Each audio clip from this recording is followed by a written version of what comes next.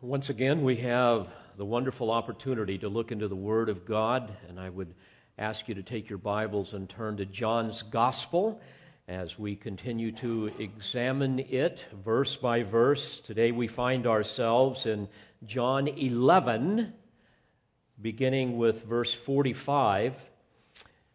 We're going to bite off a little bit larger unit this time. We're going to go through verse 11 of chapter 12. I've entitled my discourse to you this morning, Contrasting Hearts. Follow along as I read our text, John 11, beginning with verse 45. Bear in mind that this is in the context of Jesus having raised Lazarus from the dead. Many, therefore, of the Jews who had come to Mary and beheld what he had done believed in him. But some of them went away to the Pharisees and told them the things which Jesus had done. Therefore, the chief priests and the Pharisees convened a council and were saying, "What are we doing? For this man is performing many signs. If we let him go on like this, all men will believe in him, and the Romans will come and take away both our place and our nation." But a certain one of them, Caiaphas, who was high priest that year, said to them, "You know nothing at all, nor do you take into account that it is expedient for you that one man should die for the people, and that the whole nation should not perish." Now, this he did not say on his own initiative, but being high priest that year, he prophesied that Jesus was going to die for the nation. And not for the nation only, but that he might also gather together into one the children of God who are scattered abroad. So from that day on, they planned together to kill him. Jesus, therefore, no longer continued to walk publicly among the Jews, but went away from there to the country near the wilderness, into a city called Ephraim, and there he stayed with the disciples. Now the Passover of the Jews was at hand, and many went up to Jerusalem out of the country before the Passover to purify themselves. Therefore they were seeking for Jesus, and were saying to one another as they stood in the temple, "What do you think? That he will not come to the feast at all?" Now the chief priests and the Pharisees had given orders that if anyone knew where he was, he should report it, that they might seize him. Jesus, therefore, 6 days before the Passover, came to Bethany, where Lazarus was, whom Jesus had raised from the dead.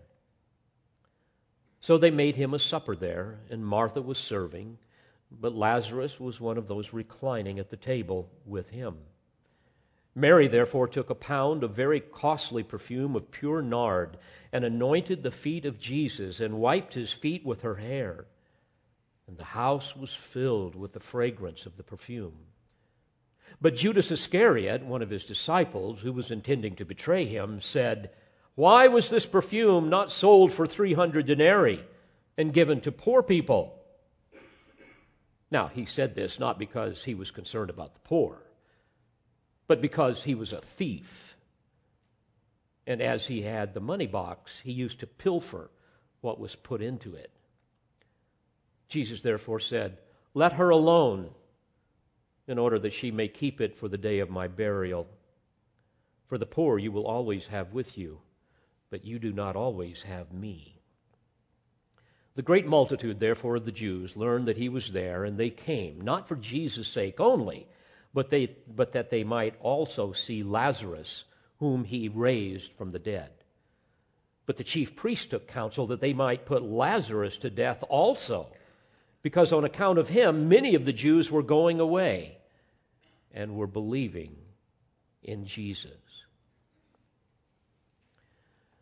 Having miraculously raised Lazarus from the dead, to the astonishment of all who saw what happened, it is interesting that the Holy Spirit sees no good in telling us about Lazarus' reaction, telling us about his memory, telling us anything about what happened when his soul departed from his body. God obviously sees no need to satisfy man's curiosity for the sensational regarding these things. But instead, he does something very fascinating. He goes into great detail contrasting genuine believers with that of unbelievers. This is much needed today, even as it was in the first century, because frankly, most people are unable to discern between the two, even within the ranks of so-called Christianity. As you know, Jesus has said that not everyone who calls me Lord will enter into the kingdom, only those who do the will of the Father. And today there are many people who call Jesus Lord. They tend to fall into three basic headings. First, you have the institutional church that is thoroughly apostate. And you have then, secondly, the cultural church that is largely apostate. And then finally, you have the true church, the ekaleo, the called out ones, those called by God to salvation, those who concur with Peter's great confession, "You are the Christ, the Messiah, the Son of the living God." In fact, the most defining characteristic of a true church will be their understanding of the Lord Jesus Christ as both Savior and Lord. And it was upon that great confession that the Lord promised to build His church. The institutional church, even including things like Roman Catholicism and certainly the liberal denominations, have a grossly distorted Christology, which in turn distorts all of the other doctrines. Likewise, even in the cultural church, you see some similar distortions regarding the Lord Jesus Christ, man-centered churches as opposed to God-centered churches, churches that would have us believe that basically Jesus died to make us happy and healthy and successful. He's certainly not exalted as Lord, as Master. He's not highly exalted. His word is not honored. He is not worthy of sacrificial worship and adoring praise, which will be the mark of a true church. Well, in the first century, like today, there were those who truly believed in Christ, only a handful. And then there were those who had a superficial belief, a self-serving kind of belief that would be a faith that would never manifest a true commitment to the Lord. And of course, as we look at Scripture, we see those who truly believe compared with those who adamantly hated Christ. And we're going to see that today. These are the distinctions that the Holy Spirit seems to put on display in this passage of Scripture. And I would ask you to examine your heart accordingly. We're going to look at this passage in basically under two headings. We're going to see, first of all, hearts of hatred, jealousy, and hypocrisy. This, of course, would help us see the heart of an unbeliever. This will be contrasted with hearts of service, love, and worship. So let's examine the history of what actually happened. Go back to verse 45. Therefore, many of the Jews who came to Mary and saw what he had done believed in him.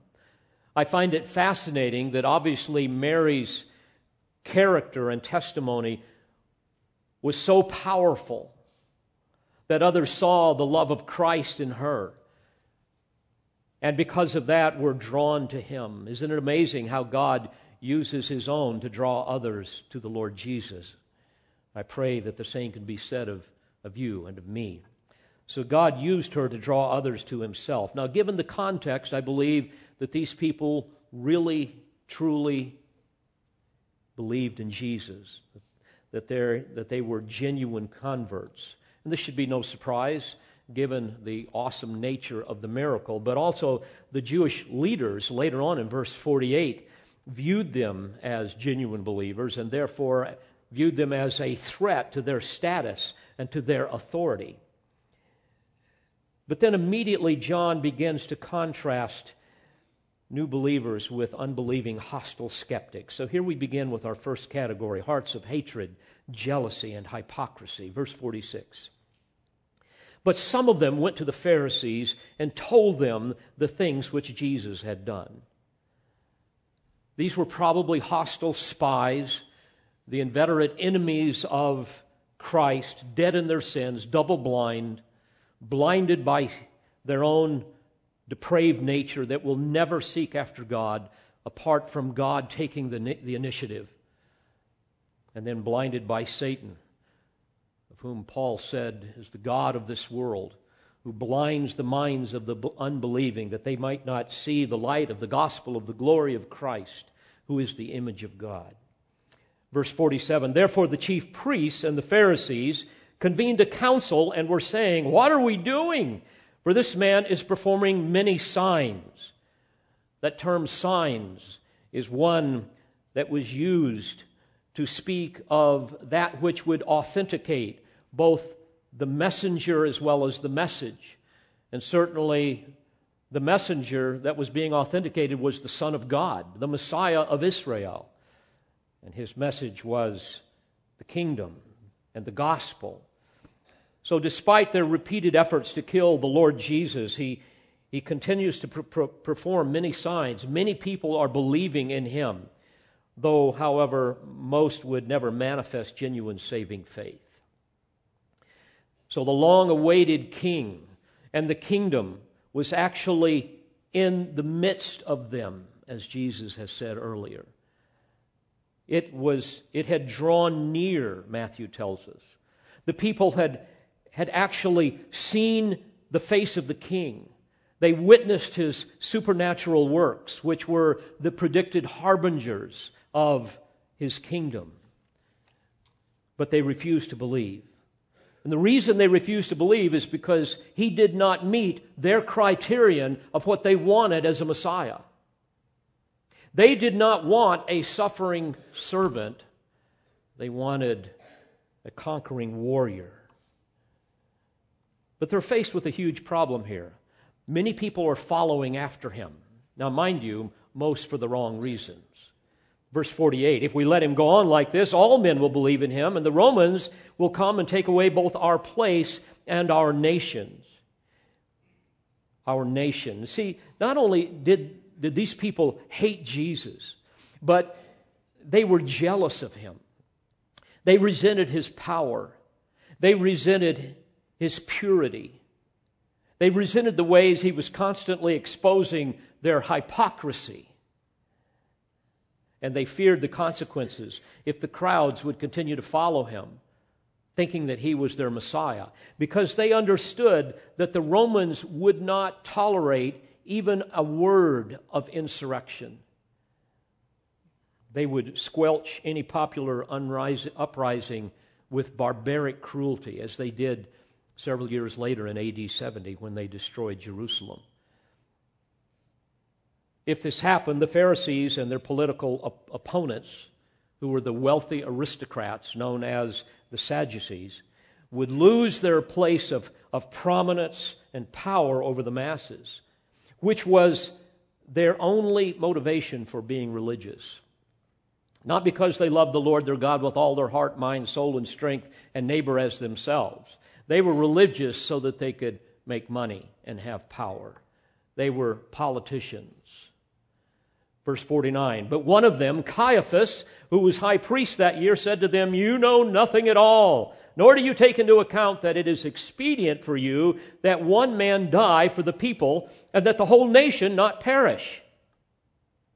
So Caiaphas sees Jesus as the expedient scapegoat that could be sacrificed to save the nation. More importantly, to save their religious cartel. You know, wicked despots and self-serving political entities have always seen Christianity as a threat to their power. Because you must understand, they are ultimately ruled by Satan, of whom John says is the whole world lies in the power of the evil one. Let me give you an example. We see this in the liberal progressive movement that currently exercises so much power in our country and holds the White House. They despise biblical Christianity because it opposes the killing of unborn infants. It opposes the wickedness of homosexuality. It opposes deception and fraud and the promotion of an entitlement mentality and culture and the deification of big government elitists bent on controlling everyone's life. They cannot exist apart from a permanent, ignorant underclass that can be easily seduced into believing that somehow they are victims targeted by the other side and must therefore vote for their version of hope and change. And so there's always a war on somebody. And today there is a war on blacks. There's a war on Hispanics. There's a war on the working man. There's a war on the uninsured. There's a war on women. You've got to have these wars in order for them to stay in power. And they will do anything to keep their power. Folks, this is the same thing that was going on in the first century with the Sanhedrin. Even though the issues were different, the motivation was the same. So, it is expedient for you, he says, that one man die for the people, and that the whole nation not perish. Now, he did not say this on his own initiative, but being high priest that year, he prophesied that Jesus was going to die for the nation. And not for the nation only, but in order that he might also gather together into one the children of God who are scattered abroad. In other words, those given to the Son by the Father in eternity past who had not yet become true disciples of Christ. Once again, there's some profound irony here. To be sure, the words of Caiaphas had a double meaning, and he was unaware of really what he was saying. Jesus would indeed die for the Jewish nation as a substitute. But his death would be far more than a political sacrifice for the sake of national salvation. He would also give his life as a ransom for all who would trust in him. The prophet John the Baptist was correct when he said earlier that Jesus was the Lamb of God who takes away the sins of the world. And by his death, he would eventually gather a repentant and regenerated Israel. The scattered Jews of the diaspora, we're awaiting that today. We're seeing some of that happening even now.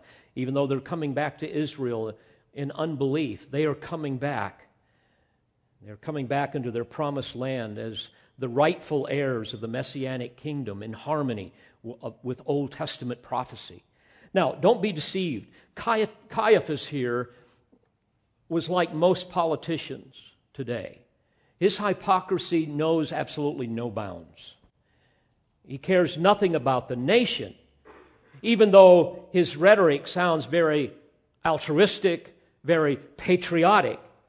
But he only cares about his power, his prestige in the ruling class. So, verse 43 or 53 says, from that day on, they planned or literally plotted together to kill him. Verse 54, therefore Jesus no longer continued to walk publicly among the Jews, but went away from there to the country near the wilderness into a city called Ephraim, and there he stayed with his disciples. This was a little village on the edge of the wilderness, about 12 miles from Jerusalem, a place where Jesus could go with his disciples to get away for a few days before he made his final journey to Jerusalem and ultimately to the cross. Verse 55, now the Passover of the Jews was near, and many went up to Jerusalem out of the country before the Passover to purify themselves. Again, I find it ironic. John gives us this detail that they would go early for the purpose of purification. The leaders would do the same thing, and yet the leaders are conspiring together to kill an innocent man. Hypocrisy that knows no bounds. It's estimated that more than 1 million people would have come to Jerusalem for the Passover feast. Many of them would come early for the purpose of this ritual cleansing. For this reason, because of the hypocrisy, Jesus said in Matthew 23, "For you clean the outside of the cup and of the dish, but inside you are full of robbery and self-indulgence." He went on to say, "You are like whitewashed tombs, which on the outside appear beautiful, but inside you are full of dead men's bones and all uncleanness."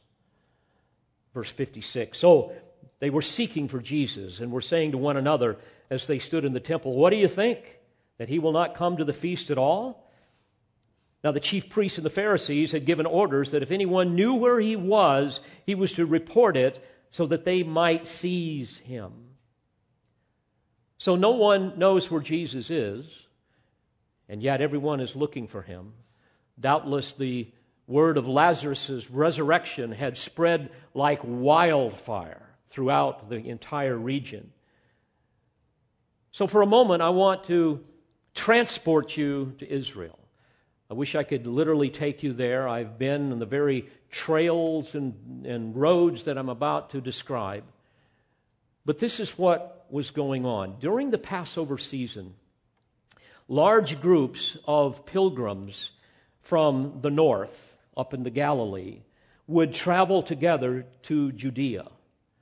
But rather than going straight down to Jerusalem, they would make the long way around on the other side of the Jordan into the region called Perea, which is now the country of Jordan. They would go the long way around in order to avoid being defiled by walking through that dreaded region of Samaria, where those nasty Samaritans lived. And so they would make the longer trek through Perea in order to avoid defiling themselves. And as we examine the other Gospels, we learn that Jesus and his disciples leave this little village of Ephraim, and they move north. They go north through Samaria into Galilee, so they don't mind being contaminated. They go all the way north where the rest of the people are going to be. And then, evidently, just into Galilee, they cross over the Jordan Rift there with the Jordan River, and they join one of these pilgrim bands going up to Passover. So what you have now is Jesus and the 12 traveling along with a very large throng of Jewish pilgrims south through Perea, and eventually they would cross the Jordan River at the region of Jericho, and then they would make the steep climb up the Wadi Kilt up to the village of Bethany just outside of Jerusalem. And of course, Jesus is doing this in an effort to attract a very large crowd, and this will be the crowd that will be there at the triumphal entry. Moreover, Matthew, Mark, and Luke tell us that he taught them along the way and worked miracles. So this is what has happened, and now we come to Bethany.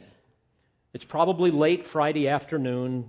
They are anxious to arrive before the Sabbath commenced at sundown. And here now we witness a stark contrast between those hearts that were hateful, jealous, and hypocritical to hearts, number two, that demonstrates service, love, and worship, marks of genuine faith. Notice verse 1 of chapter 12. Jesus, therefore, 6 days before the Passover, came to Bethany, where Lazarus was, whom Jesus had raised from the dead. So they made him a supper there. Now it's interesting, Matthew and Mark tell us that this meal was held in the home of one Simon the leper. Obviously, a man that had been healed by Jesus. Otherwise, they wouldn't be there with him. And what a wonderful night of fellowship that must have been. Jesus finds safe quarters here with his friends. He knows that they are not going to turn him in to the religious authorities and have them come and arrest him. So this would have been a special meal in honor of Jesus, celebrating all that they had experienced firsthand from him, knowing that he indeed was the Son of God, the Messiah of Israel, the resurrection and the life. And then John says this at the end of verse 2, and Martha was serving, but Lazarus was one of those reclining at the table with him. If we would have been there, we would have seen them resting on one elbow. Most of the time they had like a pillow, and there would be a very low U-shaped table where the food would be. And this would allow them to be able to communicate and talk with one another. Their feet would be out to the outside perimeter of the U-shaped grouping. And that U would also allow a person access to serve them. So try to get that in your mind. That's what's going on here. And then John adds this little detail. I love this. Martha was serving. Isn't that exactly what you would expect Martha to be doing? Martha is serving, consistent with her character. Only this time, by the way, there's no rebuke. She's doing it out of desire, not out of duty. She's not trying to draw any attention to herself. Her motivation is pure here. She's focusing on Christ, not on herself. By the way, like Martha, would that we all be servants of Christ. Paul repeatedly described himself as a bondservant of Jesus Christ, literally a slave of Christ. And he exhorts us in 1 Corinthians 15:58 to be steadfast, immovable, always abounding in the work of the Lord, knowing that your toil is not in vain in the Lord. And later on, in verse 26 of chapter 12, John makes a wonderful promise. I should say Jesus makes a wonderful promise to all who faithfully serve him. He says, if anyone serves me, he must follow me, and where I am, there my servant will be also. If anyone serves me, the Father will honor him. Magnificent promise. Now also notice how John speaks of the unique position that Lazarus enjoys. He's reclining at the table with Jesus. Folks, you just have to let that sink in. Don't gloss over this. Imagine if I came to you and said, last night I had supper with the Son of God. I mean, that's what's going on here, but it's beyond that. The Son of God who raised me from the dead. I mean, it's just an amazing scene. What an unspeakable privilege to be able to enjoy such sweet fellowship with the lover of his soul. And what glorious condescension for the Son of God, the Creator, the Lord of glory, to make himself so intimately accessible to those that he loves. And what of Mary? Verse 3, we read that Mary took a pound of very costly perfume of pure nard and anointed the feet of Jesus and wiped his feet with her hair. And the house was filled with the fragrance of the perfume. You see, Mary's love for Jesus cannot be contained within her heart. It must find expression.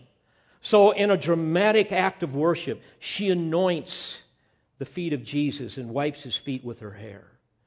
An act of love, by the way, that is no more praiseworthy than Martha's service. Now, what is nard? Sometimes it's called spikenard.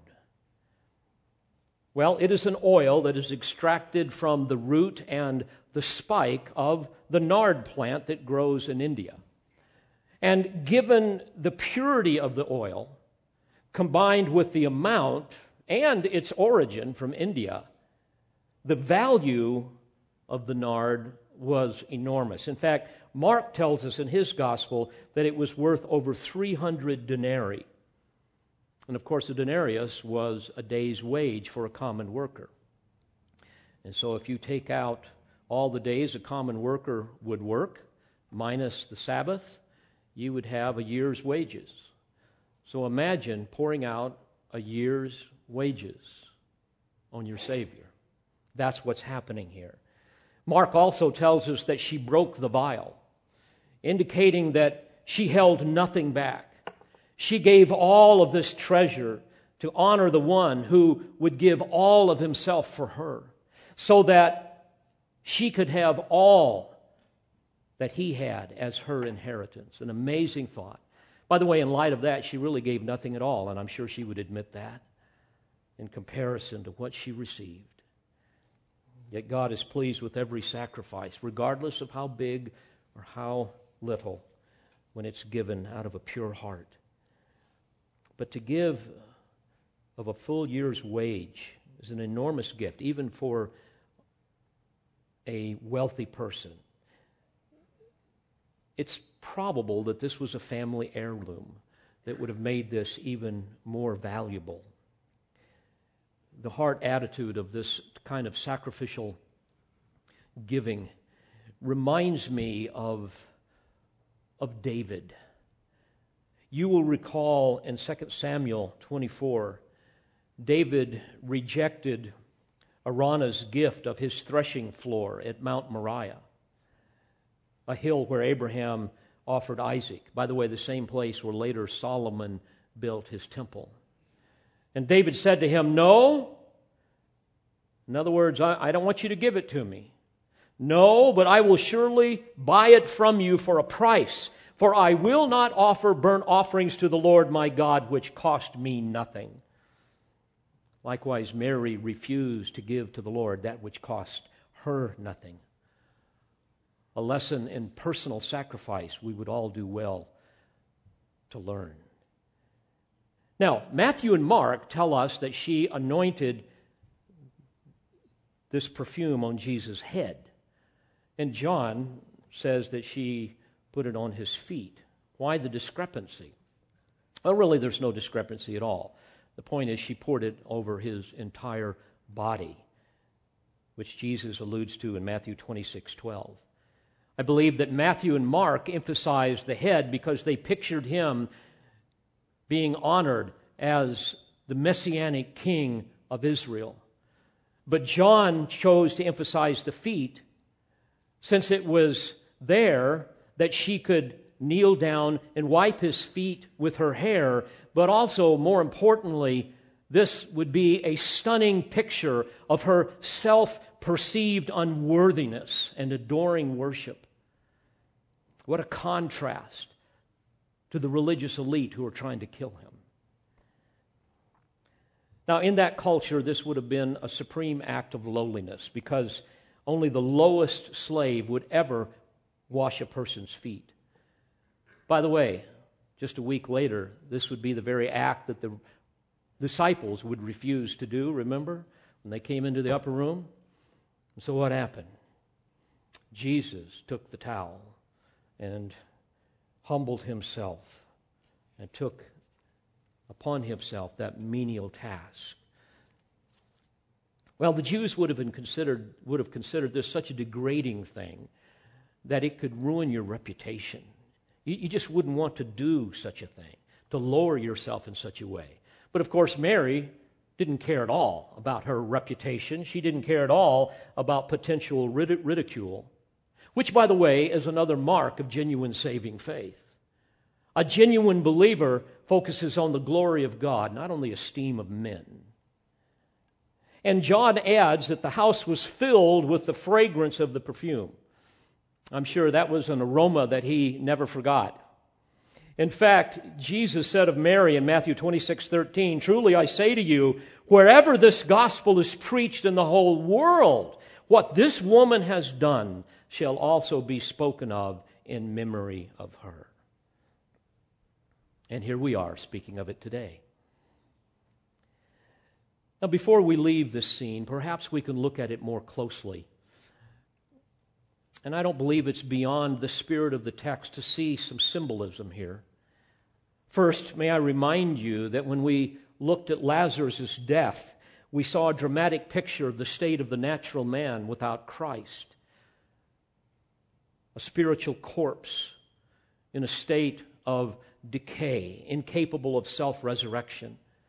And then we saw Jesus coming to him and taking the initiative to do what only he can do because he alone is the resurrection and the life.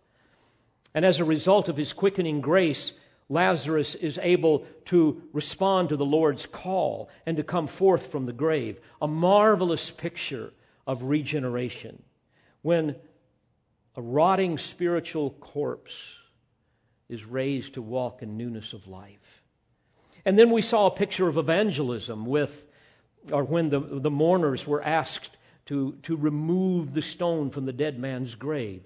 And we even saw a picture of discipleship when they were asked to come together and help remove the rancid and restrictive grave clothes that continued to cling to him, symbolic of the old nature that must be put off, even with the assistance of unbelievers, through discipleship, through intentional one anothering. But what else happens to a man, to a woman, when they pass from death unto life? When one is truly born again, do we not immediately enjoy sweet communion with the lover of our soul? Are we not able to dine with him at a table of remembrance? Are we not able to experience his presence in private worship and even in public worship, to experience that ecstatic, just exhilarating joy, which Paul describes as the earnest of our inheritance? The first part, the initial payment in kind. Do we not immediately enjoy a subjective experience of the love of God, Paul says, that has been poured out within our hearts through the Holy Spirit who was given to us? When we first come to Christ, don't we instantly have a glimpse of the glory of God as we experience the presence of Christ deep within our souls? Did not Paul speak of this when he said in Ephesians 2:13, "But now in Christ Jesus, you who formerly were far off have been brought near by the blood of Christ"? And didn't Jesus pray to the Father that we may have his joy made full, made complete in us? When we're raised to walk in newness of life, don't we have instant access into the presence of God and experience the joy of that presence in so many ways? I believe this is pictured here with Lazarus dining with Jesus, his Savior and Lord. And immediately upon coming to Christ, do we not also want to serve him as Martha and his disciple, or as Martha did with him and his disciples, serving out of a heart of joy? And do we not also, like Mary, give him our best? Is that not our desire, regardless of the cost, bearing witness to the inestimable value of the person of Christ? Of course, this is true. So, friends, don't miss this. These are marks of a true believer and what we enjoy. We have a passionate longing to enjoy the presence of God and find in him the source of our greatest satisfaction. But notice the next disappointing contrast, one that exposes the heart of an unbeliever ruled by hatred, jealousy, and hypocrisy in verse 4. But Judas Iscariot, one of his disciples, who was intending to betray him, said, "Why was this perfume not sold for 300 denarii and given to poor people?" Now, he said this not because he was concerned about the poor, but because he was a thief. And as he had the money box, he used to pilfer what was put into it. Unlike Mary, who worshiped the Lord, who was willing to give up her greatest treasure because she valued him more than anything else, Judas is a hypocrite. He's just a greedy thief. Like all hypocrites, he sees Jesus as someone that can somehow advance his own self-serving agenda. He does not see him as the Son of God worthy of his utmost praise. And Satan is already motivating his heart here. Judas is taking the focus off of Christ and putting it on something else. You know, it's unbelievable, isn't it, to think that Judas would have been in the inner circle with Jesus for 3 years and yet betray him? It's an amazing testimony to the power of hypocrisy. Jesus said in Matthew 26:24, "Woe to that man by whom the Son of Man is betrayed. It would have been good for that man if he had not been born." Now, how could this happen? How could a man do this? The same reason why many people follow Jesus today.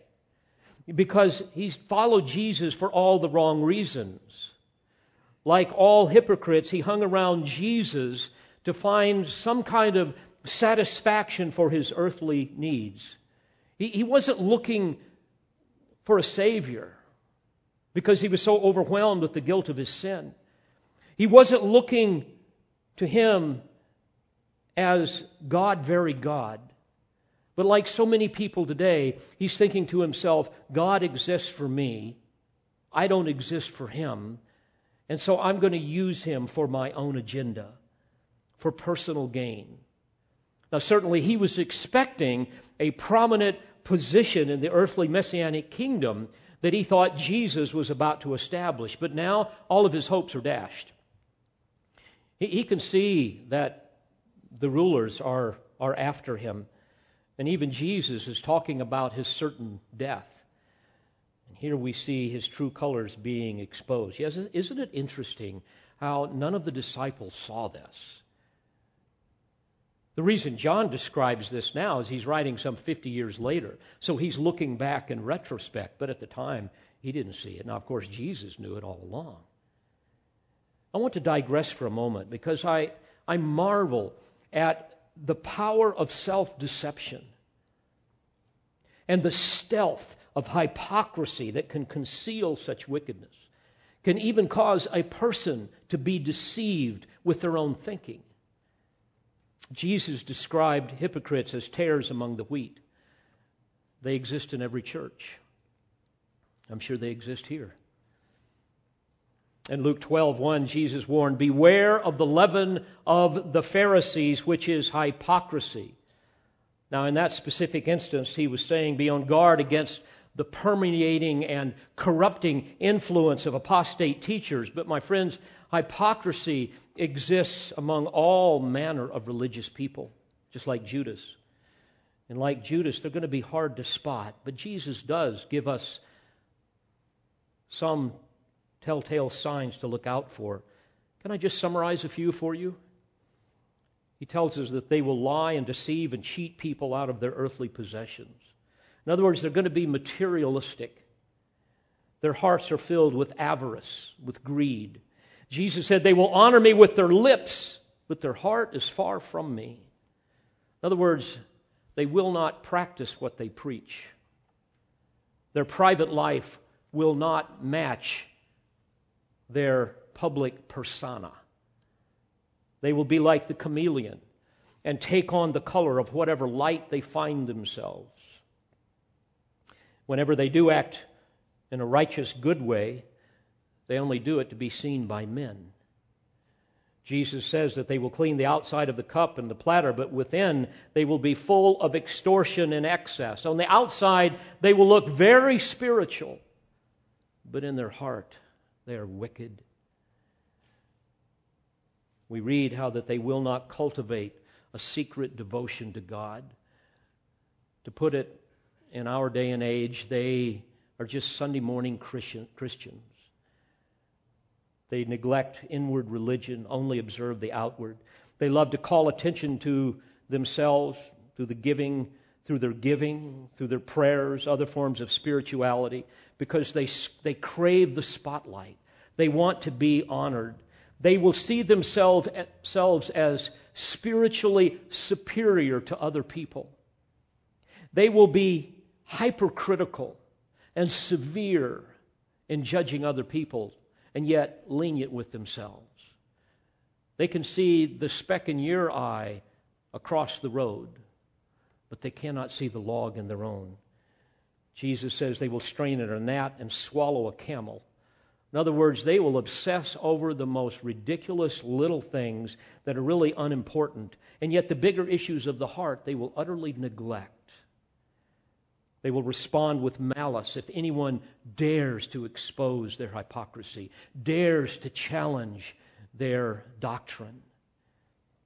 And they will lack spiritual discernment. He tells how they will have the discernment to predict the weather, but they will not be able to recognize the obvious sign that the Messiah of God in human flesh was among them. And they will lack genuine compassion for those who are suffering. They will only help if it draws attention to themselves. My friends, if this describes you, beware. You may deceive others. You may even deceive yourself. But you cannot escape the penetrating eye of divine omniscience. Like Judas, you will abandon, even betray the Lord if your faith in Him comes under attack. How many times I have seen this? When the storms of persecution blow upon the church, it is always the rotten branches that are the first to fall, and you will be among them. Spurgeon said it so well 150 years ago in England. Quote, "The minister may cease to preach this doctrine of hypocrisy in the days of persecution.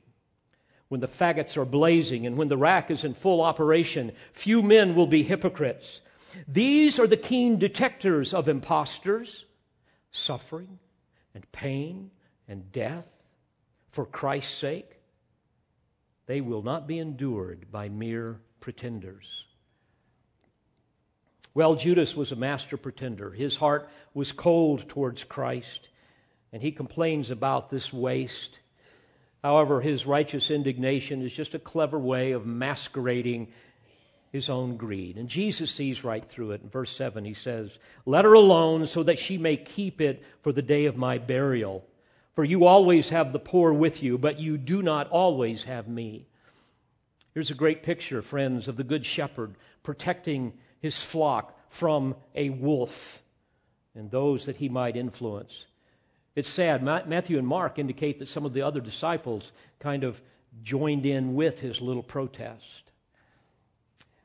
Notice carefully the phrase, "so that she may keep it for the day of my burial." This can be confusing because obviously she's already poured out everything. So how does this make sense? Well, it's best understood here that there is an ellipsis in Jesus' admonishment. An ellipsis is a literary device that omits some parts of a sentence that are obviously understood. So it could be translated, "Let her be, it was in order that she might keep it for the day of my burial," or "Let her alone, she did not sell this perfume as you wish she had, so that she could keep it for the day of my burial." And he's speaking here figuratively that this burial here is so imminent. It's like it's already begun here. So the timing is right. Apparently, Mary was quite certain that Jesus' enemies were going to put him to death. And she may well have understood his role as the Lamb of God. And this should be no surprise, should it? She was one of the most attentive of all Jesus' disciples. So she did this in anticipation of his death. So Jesus sees her actions as prefiguring the anointing that would later take place through the hands of Joseph of Arimathea and Nicodemus when they would prepare his body. So he says, "Let her alone so that she may keep it for the day of my burial." Then speaking to all of the disciples, he adds, "For you always have the poor with you." Folks, by the way, underscore that for a moment. You will always have the poor with you. So much for the fantasy of socialism. You will always have the poor with you, but you do not always have me. Now bear in mind, he is not disparaging the poor. The Lord indeed loves them, and we are commanded to care for the poor that are a part of the body of Christ. But he is telling them that right now, I need to be your priority. I need to be your single focus. Verse 9, "The large crowd of the Jews then learned that he was there, and they came, not for Jesus' sake only, but that they might also see Lazarus, whom he raised from the dead." So you see, word had quickly spread that Jesus was in Bethany. And of course, this draws all of the curious thrill seekers to come see him. Like most today, they did not come in repentant faith. They were just curious. They were looking for something sensational. Verse 10, "But the chief priests planned to put Lazarus to death also." Boy, how would you like to have these guys for your priest? You see, the chief priests were among the sect of the Sadducees. And guess what? They did not believe in the resurrection. So we've got a real problem here, guys. We've got a guy running around who says he was raised from the dead, and there are hundreds of witnesses who saw it. We've got to get rid of this guy. He's got to be eliminated. And maybe this time, if we kill him off, he won't be raised again somehow, and we can tell everybody, see, we told you there's no such thing as a resurrection. Once again, the hypocrite will go to any length to avoid having his or her cover blown, even murder. Verse 11, because on account of him, Lazarus, many of the Jews were going away and were believing in Jesus. Folks, I hope that you have gone away believing in Jesus. Let me conclude by asking you to do this.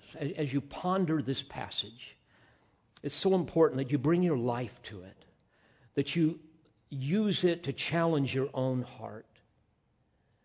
May every true believer, like Lazarus, enjoy the sweet and intimate communion of a felt Christ. He is just not some person that we read about. He is living within us. And we need to experience that. And certainly we do that by sitting around the table of remembrance, sitting around the tables of fellowship, going into the Word in our own private worship. I pray that you all will enjoy a little sample of what Lazarus enjoyed around that table.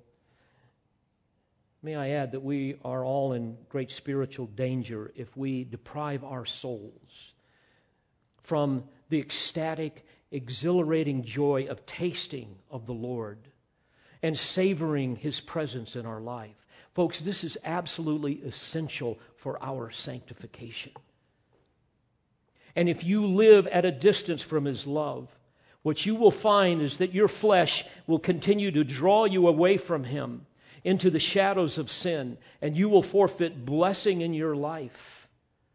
And you will even bring yourself into a place of divine chastening. And may we all, like Martha, serve Christ and His church out of a heart that absolutely overflows with love. And may we all, like Mary, worship our King with unrestrained devotion. May all of our homes and even our church be filled with the incense of sacrificial, adoring worship. And folks, if all this is foreign to the desires of your heart, if none of this is really characteristic of the way you conduct your life, may I challenge you with all love to be brutally honest. Because if that is the case, you really have no basis to call yourself a Christian. And you need to ask yourself, do I really belong to Christ, or am I just kidding myself? And if you believe that is true, may I give you the good news? Run to Christ. Confess your sin. Be honest with that which He knows to be true. Confess it. Repent. Plead with Him for undeserved mercy, and you'll be saved. And you will experience these glorious truths of which we have been speaking here today. I pray that that will happen, that today will be the day you experience the miracle of the new birth. Let's pray together. Father, thank you for these eternal truths that are so practical, that give such insight into not only the heart of those without Christ, but those who have been saved by your grace. And Lord, we acknowledge that were it not for your grace, our hearts would be equally as hypocritical, as jealous, as wicked as anyone else. So Lord, we give you praise. May these truths change us for your glory. In Jesus' name, amen. We pray you've been edified by this presentation. You've been listening to pastor, Bible teacher, and author Dr. David Harrell. For more information or for other messages from Dr. Harrell, please visit the Olive Tree Christian Resources website at otcr.org.